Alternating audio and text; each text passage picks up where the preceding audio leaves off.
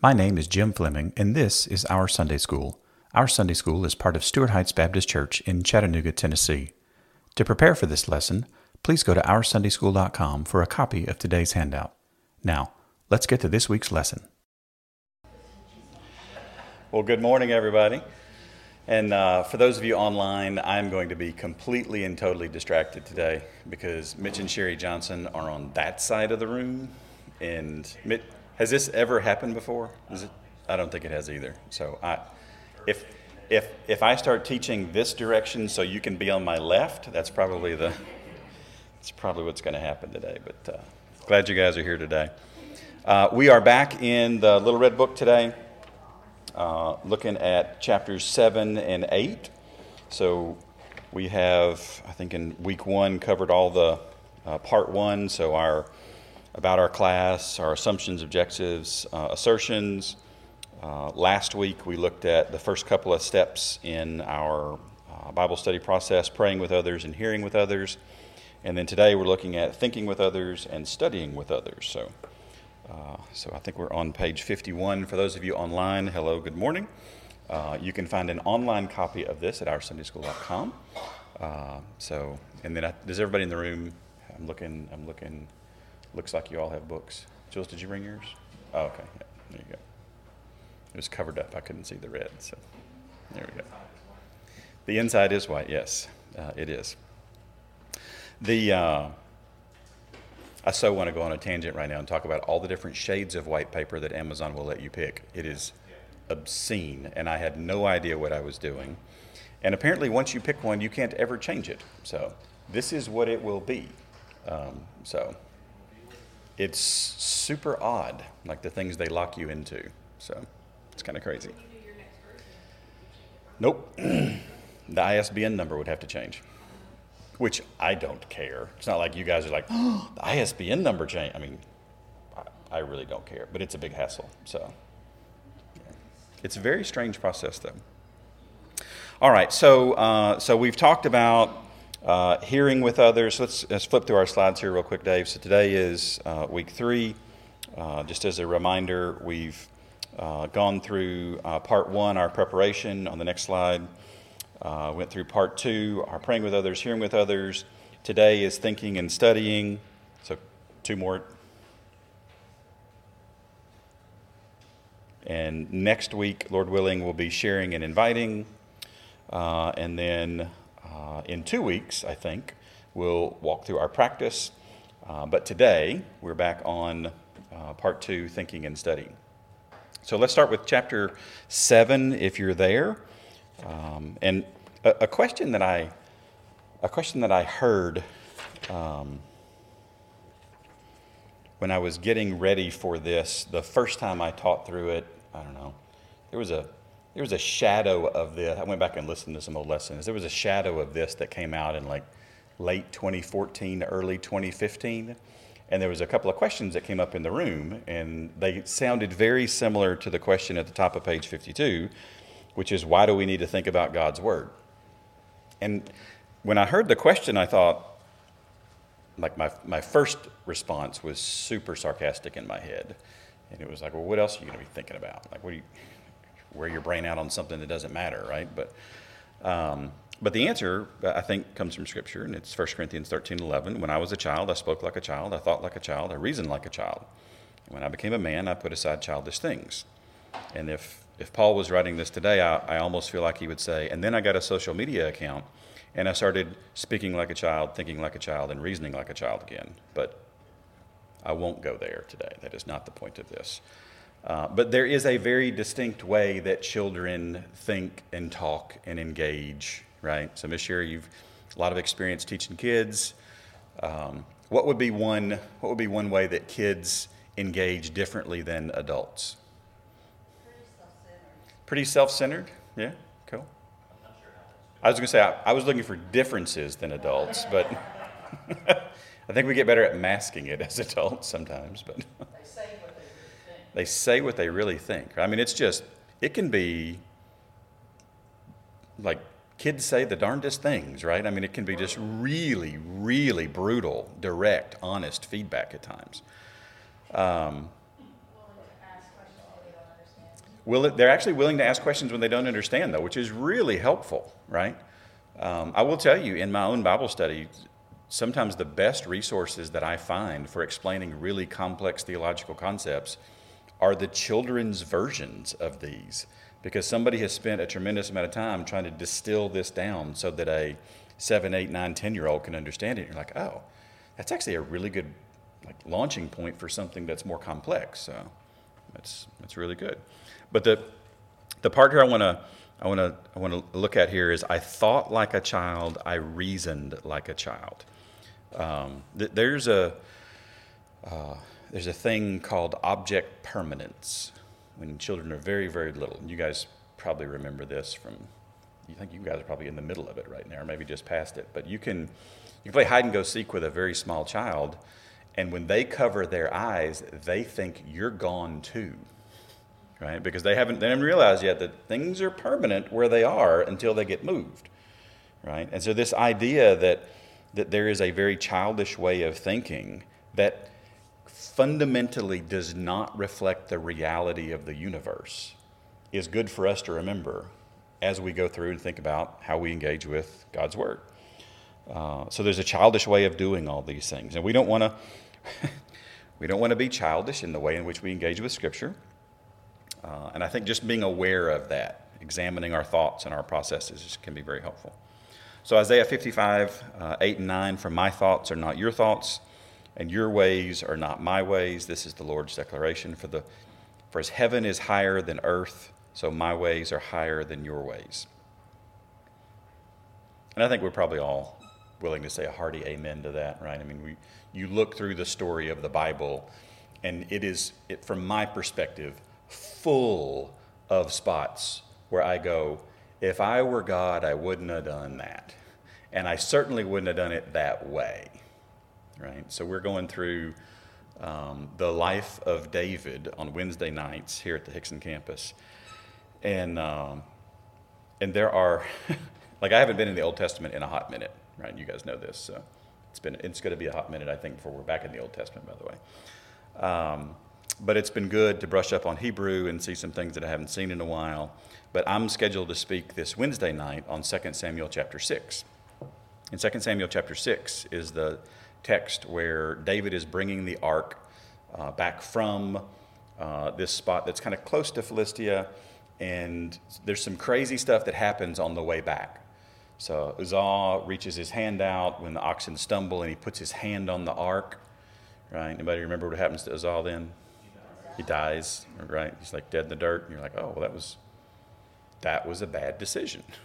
And if I'm looking at that, and you see a guy who it appears had good intentions here, but our intentions don't always matter when we're dealing directly with the presence of God. So in my mind, it's a, whoa, let's back up. There is a value system at play here that he did not have the right perspective on. Right? One of the commentators I read said that one of Uzzah's mistakes was that he thought his hand was holier than the ground. I was like, I've been chewing on that one for a couple of days now, so that'll show up Wednesday night, I think.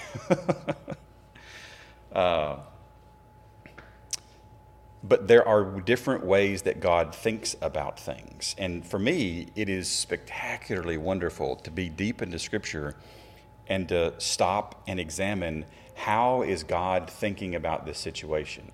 And God very, very rarely explains his thoughts in the Bible.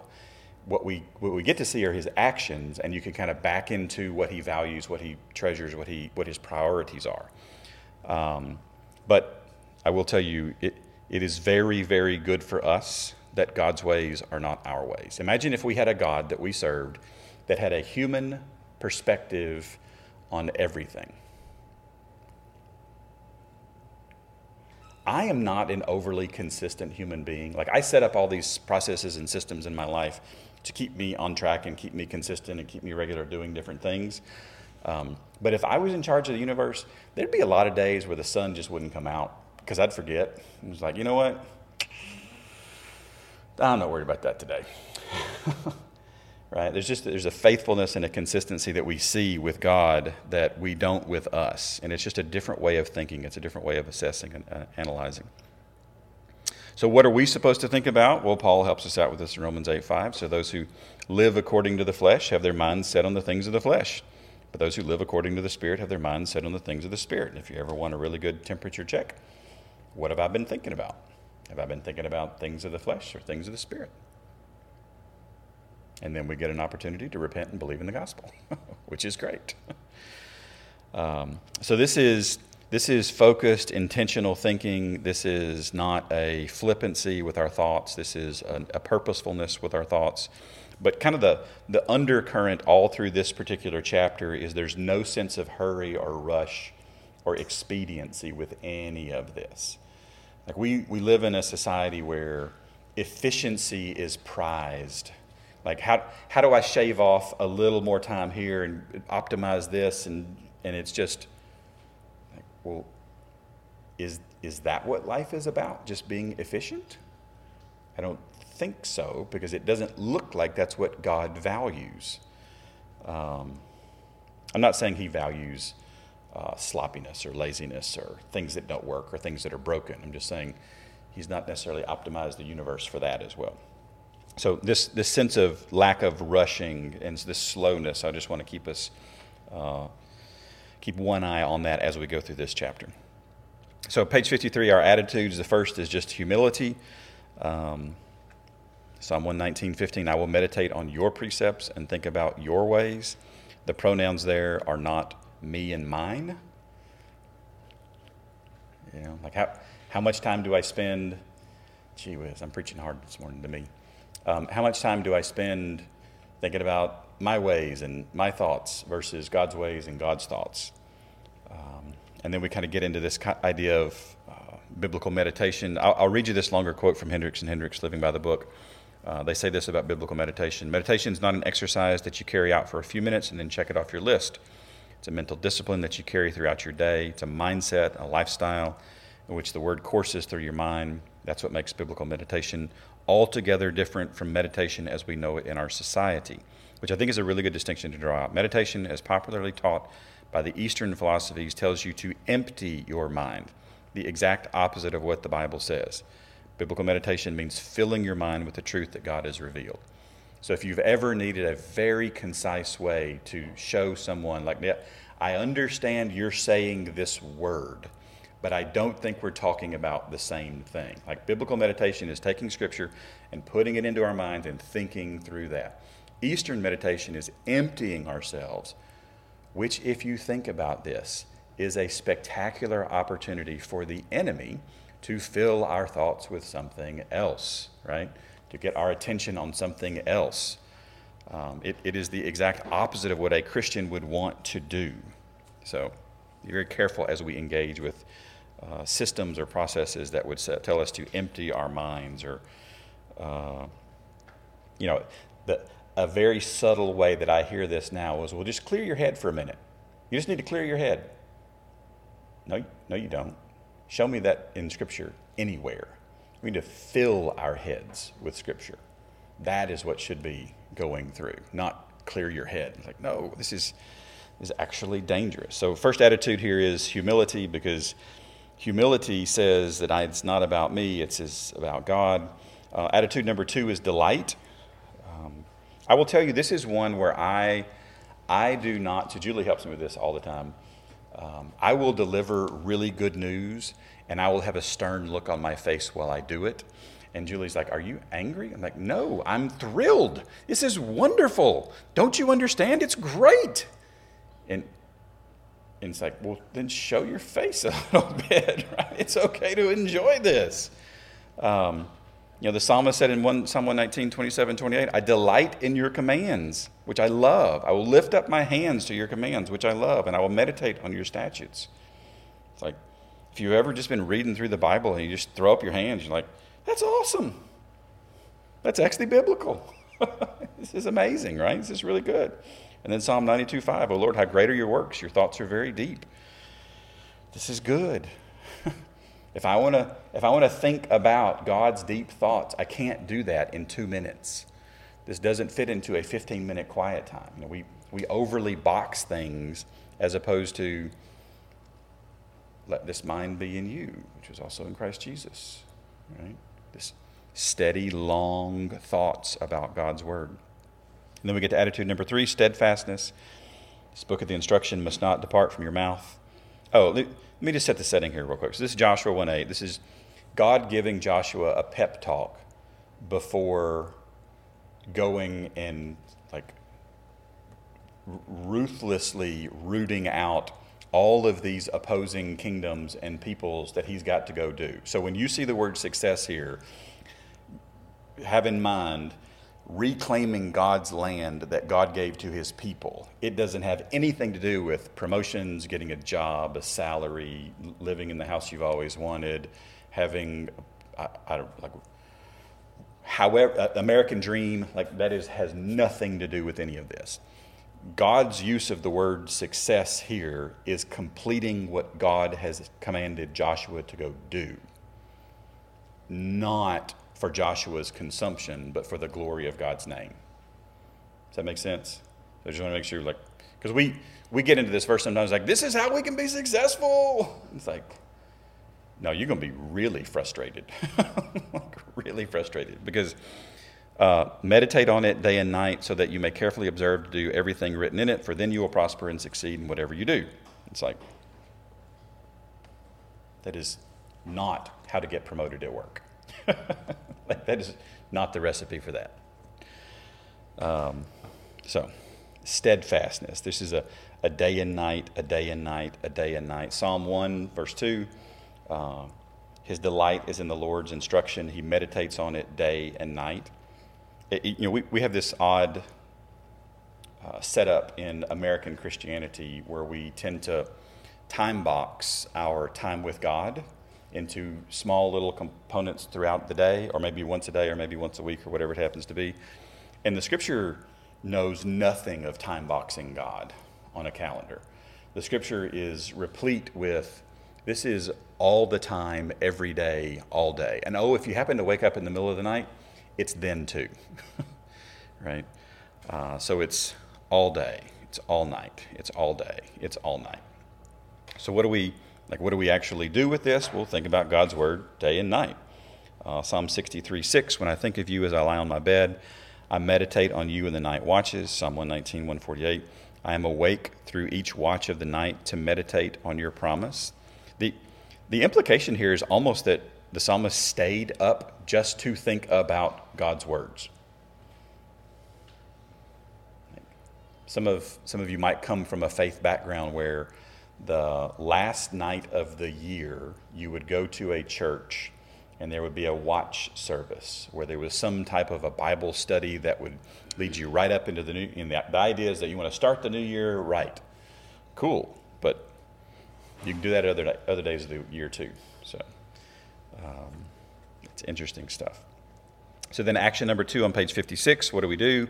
Think up. So Colossians 3:2, set your minds on things above, not on earthly things. And if you'll notice, it's a plural minds. It's not a singular minds. This is a command to a group to do group stuff together. So this is, think about how suboptimal a use of time this is for most companies in America. We're going to get together as a group and collectively think about this. No, you get together as a group to go do something together that you can't do when you're apart. This would be asynchronous work, right, Dave? You're going to each go do this to get different, and then we come together and we talk about it, and then no. This is thinking about God's works collectively together. It's a team sport, guys. It's a team sport. So what do we do with all that? Our summary statement, think slowly about the text. Think slowly about the text. These summary statements are just trying to capture everything that was in that particular chapter. So we've got a couple of suggested resource down there. So Hendricks and Hendricks, Living by the Book, specifically pages 110 through 114, where they talk about meditation. It's just really, I tried to capture what I thought was the best quote in it back on page 53, but there's just a lot of other good stuff in that book. I think I bought my first new copy of it this week for the first time in my life, because you can go to McKay's and there's always 30 of them. I wanted a clean copy for the library. It's like, oh, this one doesn't have any scuff marks. It didn't have a McKay's sticker on the front. This is weird. I've never owned a Living by the Book that didn't have a McKay's sticker on it before. So I felt like I need to pull a McKay's sticker off of something else and put it on it. It's not. But you can get this, like, they're always over there, which is both sad and encouraging. So I'll say that. All right, so process step number 3, thinking with others. Any feedback, comments, pushback, clarifications? Didn't make sense, didn't make sense? One of the things that's helped me the most as we've gone through this is describing what it's not. Describing what it's not, yeah. That just seems to be, with the way my brain processes things, I go. And so, getting me to stop long enough to think about it in this, from a biblical perspective, Yeah. is helpful. I think this was one of the first times you and I had a conversation about anything biblical. I had made some comment about the fruits of the Spirit, Dave, and you were like, "Yeah, well, that's what it looks like when it's expressed correctly. But you can overexpress it and you can underexpress it, and there's dangers in that too." And you just like walked over and started doing your audio stuff, and then I had to go teach a lesson. It was the worst lesson I've ever taught, because I couldn't get out of my head. Wait, because you can overexpose and underexpose. Like, what do those look like? I bet there's examples of that in the Bible. And I had built this whole series in my head while I was, I don't remember what I was teaching on. It was not the right way to teach a lesson, I will tell you, because I was so incredibly distracted. But that concept is has been a very helpful one for me when I study the Bible. Like, what does this look like when you over-exert the engine and when you under-exert the engine, right? So Uzzah touches the ark. You overexerted, buddy. This was not good. So thank you for that. It's a model to look at things through. So other feedback, comments, chapter? Just to tell on the pieces, and I suffer from the same thing, but what goes also in hand with that is I'm robbing myself from the opportunity of incorporating others Yes. into the process, which you just said that it's, where's the verse? You said it clearly, that sets your minds. It's Yeah. not mind, Yeah. it's minds. Yeah. That it is important that we come together as a Yeah. body to where I'll look around, no one's around, so let's just go with this. Yep. But that collective, this is important to God. That's right. Obviously, or he wouldn't have said it. Yeah. Yeah, we see that, I think, in the first chapter of Acts. So Jesus is gone, and they're trying to figure out, like, what do we do next? And they're all in the upper room praying together. You're like, well, they could have prayed in their own houses. What's up with that? Yeah, but you can't get aligned independently. You can only get aligned when you got other people there with you. You get some serious misalignment when I decide to set my mind over here, and I decide to set my mind over here, and I decide to set my mind over here, and then we come together and we fight, and it's like, well, that's not what I came up with. Well, why are we doing it independently? Like, this is just, it's not helpful. So, good. All right, let's take a look at chapter 8. So our study process, study with others. This is I will tell you, in my assessment, and this could very easily be wrong, but in my assessment, there have been more books about this written, like by a factor of 10 in Scripture, than praying, hearing, thinking, sharing, and inviting, all put together. Like, maybe not sharing, but certainly the other 4. Everybody has a book on how to read the Bible, how to study the Bible. So I tried to keep this light and referencing a lot of other stuff as we go through. But just some attitudes here. So number 1, and this is a new one, so this was not present the last time I taught this. But Ezra just comes out of the woodwork, and he does some awesome stuff. And I was like, That's fantastic. I got to include this. So first is resolve. So Ezra chapter 7, verse 10. Now Ezra had determined in his heart to study the law of the Lord. And I so badly in the flesh want to put a period right there. And that is not why we study it. Obey it and teach its statutes and ordinances in Israel. And the order here is really, really interesting. He studies it, he obeys it, and he teaches it.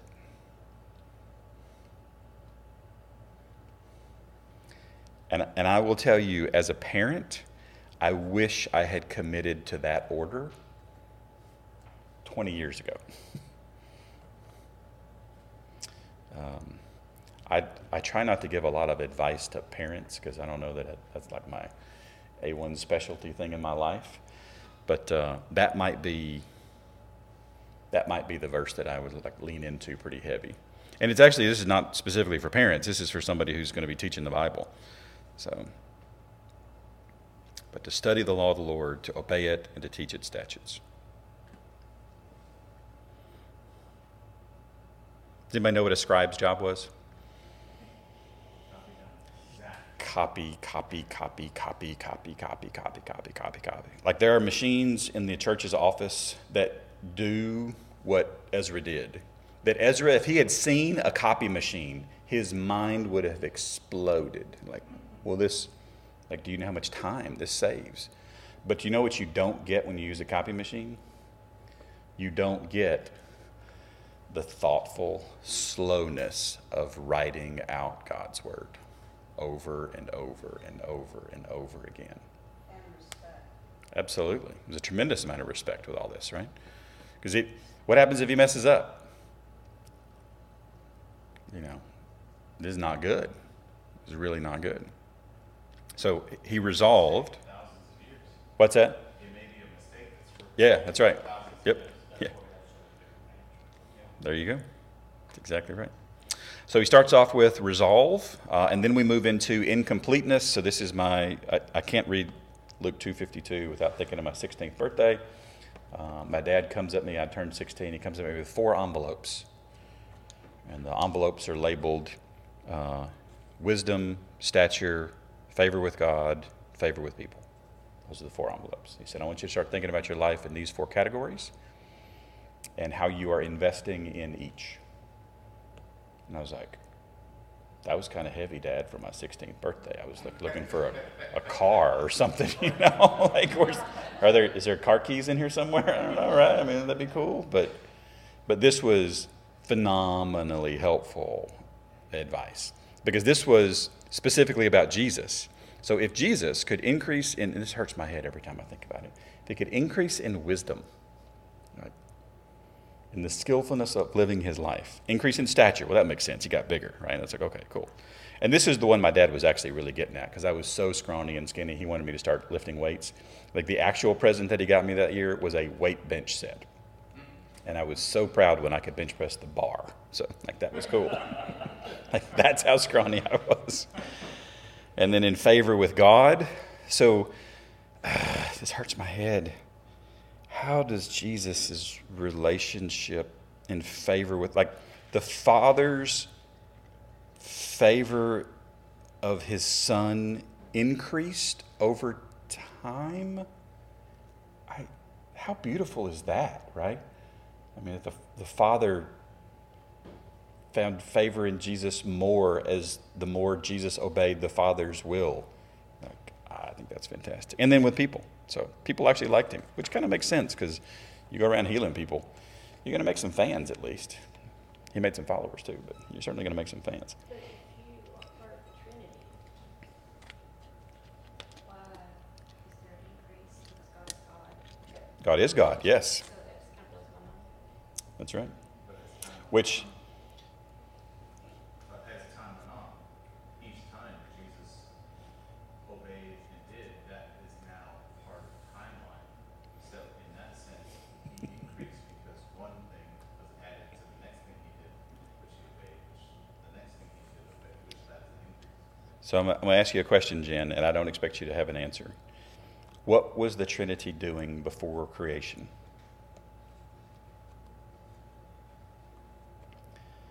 The Father was delighting in the Son was glorifying the Father, and the Spirit was testifying of the Son's work. Just because creation happened didn't mean they started doing something new. We just got to engage with it. What will they be doing after, like, this part? After the Father will be, sorry, I have to do it every time. It just makes me laugh, right? Yeah, the Father's going to be glorifying, getting glory through the Son. The Son is going to be completing the Father's will. And the Spirit's going to be testifying to the work of the Son. I mean, it's beautiful. It's really, really beautiful. So. This goes along the same lines of God's ways are not always His thoughts. Oh, yeah. Perfect. His ways are not our ways. His thoughts are not our thoughts, Jesus yes. said that He totally emptied Himself of His own initiative. Right. He wasn't going around saying, okay, I think I'll do this today. Right. He constantly was seeking the Father Yep. with all of his heart, Yep. saying, what's next, and joining Him Amen. and being empowered through Him. What an example for us, right? It's What an incredible. example. So just a smidge, like just a rounding error of a smidge of that we see, I think, in Apollos' life on page 60. This attitude of teachableness. I don't know if you've ever been around a really skilled person who is very eager to continue to learn and grow in their field, but this is Apollos. So Acts 18:24-28. Now a Jew named Apollos, a native Alexandrian, an eloquent man who was competent in the use of the Scriptures. This is not a phrase that Luke throws around very often. Luke would have been likely the most educated man in pretty much any room he walked into, unless Paul was in there. So, this is high praise from Dr. Luke. He arrived in Ephesus. He had been instructed in the way of the Lord and being fervent in spirit. He was speaking and teaching accurately about Jesus, although he only knew John's baptism. You're like, well, that's awesome, but Easter was a big deal, man. It's a really big deal. So he's missing something in his theology. He began to speak boldly in the synagogue. After Priscilla and Aquila heard him, they took him aside. They. It's plural. They took him aside and explained the way of God to him more accurately. When he wanted to cross over to Achaia, the brothers and sisters wrote to the disciples to welcome him. After he arrived, he was a great help to those who by grace had believed, for he vigorously refuted the Jews in public, demonstrating through Scriptures that Jesus is the Messiah. His theology, his theology library was this big. And Priscilla and Aquila come along and you know what? There's more to this story. You're missing a few chapters. Imagine if we only had the chapters in the Gospels that referenced Jesus up to the baptism of John. Mark is super short if that's all you've got. You don't get out of chapter 1 of Mark if that's all you got. And Priscilla and Aquila see somebody who has an attitude of teachableness, who's willing to learn more. So what do? We talk to teachers. Now, I'll tell you something I'm going to put in the next edition here is that one of the things I love to do is read a passage of Scripture from the perspective of every single character in the story. And if you read this same text, Acts 18:24-28, from the perspective of Priscilla and Aquila, they see an opportunity for Jesus' message and his gospel to be furthered by investing in this person. So it's not just Apollos is teachable, it's you've got people that are willing to teach. You have both sides of this equation for it to work really, really well. And imagine that's how God set this whole thing up, which is kind of cool. So the second action here is to use available resources. So 2 Timothy 4:13, when you come, this is Paul writing here, bring the cloak I left with Troas and with Carpus. When you come, bring the cloak I left in Troas with Carpus, as well as the scrolls, especially the parchments. So Troas is a city, Carpus is a person, and the scrolls and the parchments. You're like, what's that about? Well, these are not books that Paul has written. These are things that are beneficial to Paul. And I would imagine that you've got stuff in your house that if you had time, if there was a fire and you had time to grab it, you would grab it before you ran out of the house, right? And it's probably a very short list. And the bigger the fire and the larger the danger, the narrower and the slimmer that list gets. But for me, there's a handful of things, and some of them are actually books. So if you want to know how much of a nerd I am, like Julie and Caleb are out of the house, there's a handful of books I'd really like to grab. And some of it's because of what's written in the books themselves by the author or by someone who gave that to me that is very valuable and precious to me. But these were things that at the end of Paul's life, he looked back and he said, those are helpful things for me. And what had Paul committed his life to? Sharing the gospel of Jesus Christ, declaring that Jesus is the Messiah, spreading the news that has changed him permanently. And these are things that were helpful for him. So I would say, we live in a day and age where resources are available all over the place. And I think one of the reasons people see Bible study as very daunting is that there are so many resources. Like, where do I even begin? So I've listed a couple here that should help us a little bit. The first there is Danny Akin's Building a Theological Library. I talked about this a couple of weeks ago. It's a resource book about resources. Kay Arthur's How to Study Your Bible, especially that appendix. Like, oh my goodness, that is just, my friend Dwayne Alsbury would say that is choice material right there. And then Mark Yarborough's How to Read the Bible Like a Seminary Professor. And I would say those are, I probably ought to think about the order of these. I would put Kay's first, and Akin's second, and Yarborough's third. Level of complexity. There we go. So what do we do with all this? So I'd say study the text with all available resources that we have. So that gets us through the first 4 process steps. So pray for help with the text, hear the text read aloud, think slowly about the text, study the text with all available resources. And if the thought has crossed your mind, this seems like it takes time. Yes. What a wonderful thing to invest our lives in, the study of God's Word, so we can know Him better, so we can live for Him as we should. So next week, Lord willing, we'll do sharing with others and inviting others, and then we'll likely spend a week just on the practice stuff. So if you've got feedback, if you've got input, if you've got questions, additions, revisions, suggestions, please get them to me. I would love to not have 30 books turned in with 30 sets of notes the last week. Like, that's going to be a little much. So if you've got stuff you want to give me feedback on, just keep that coming in as you got it. And that would be super helpful. All right, so you should have your weekly updates on your tables. I look around and I don't see them sometimes because you guys have already started writing on them. And I'm like, oh crap, we didn't put them out. But Julie always puts them out. This is what she does. It's amazing. So if you've got prayer requests for this week or ongoing, please write those down, make any updates. I will say, just a quick note, the lesson I taught at the beginning of June about membership in our Sunday school, so I'll just remind you, if you haven't already said, hey, I want to be a member or commit to membership again, please let me know, because there's a shockingly small number of people that have so far. So if you haven't let me know that, the easiest way to do that is when you print your name on the attendance sheet, just circle your name, and that lets me know that you're in, and we'll keep you on the list. So with that, if you would, you are free to pray together as a group, and when you're finished, let's go and worship this one who is worthy of all of our efforts. Thanks, guys. Thanks for engaging, and don't forget to subscribe to our podcast, YouTube channel, and weekly email. You can subscribe to all 3 of those at OurSundaySchool.com. Grace and peace to you.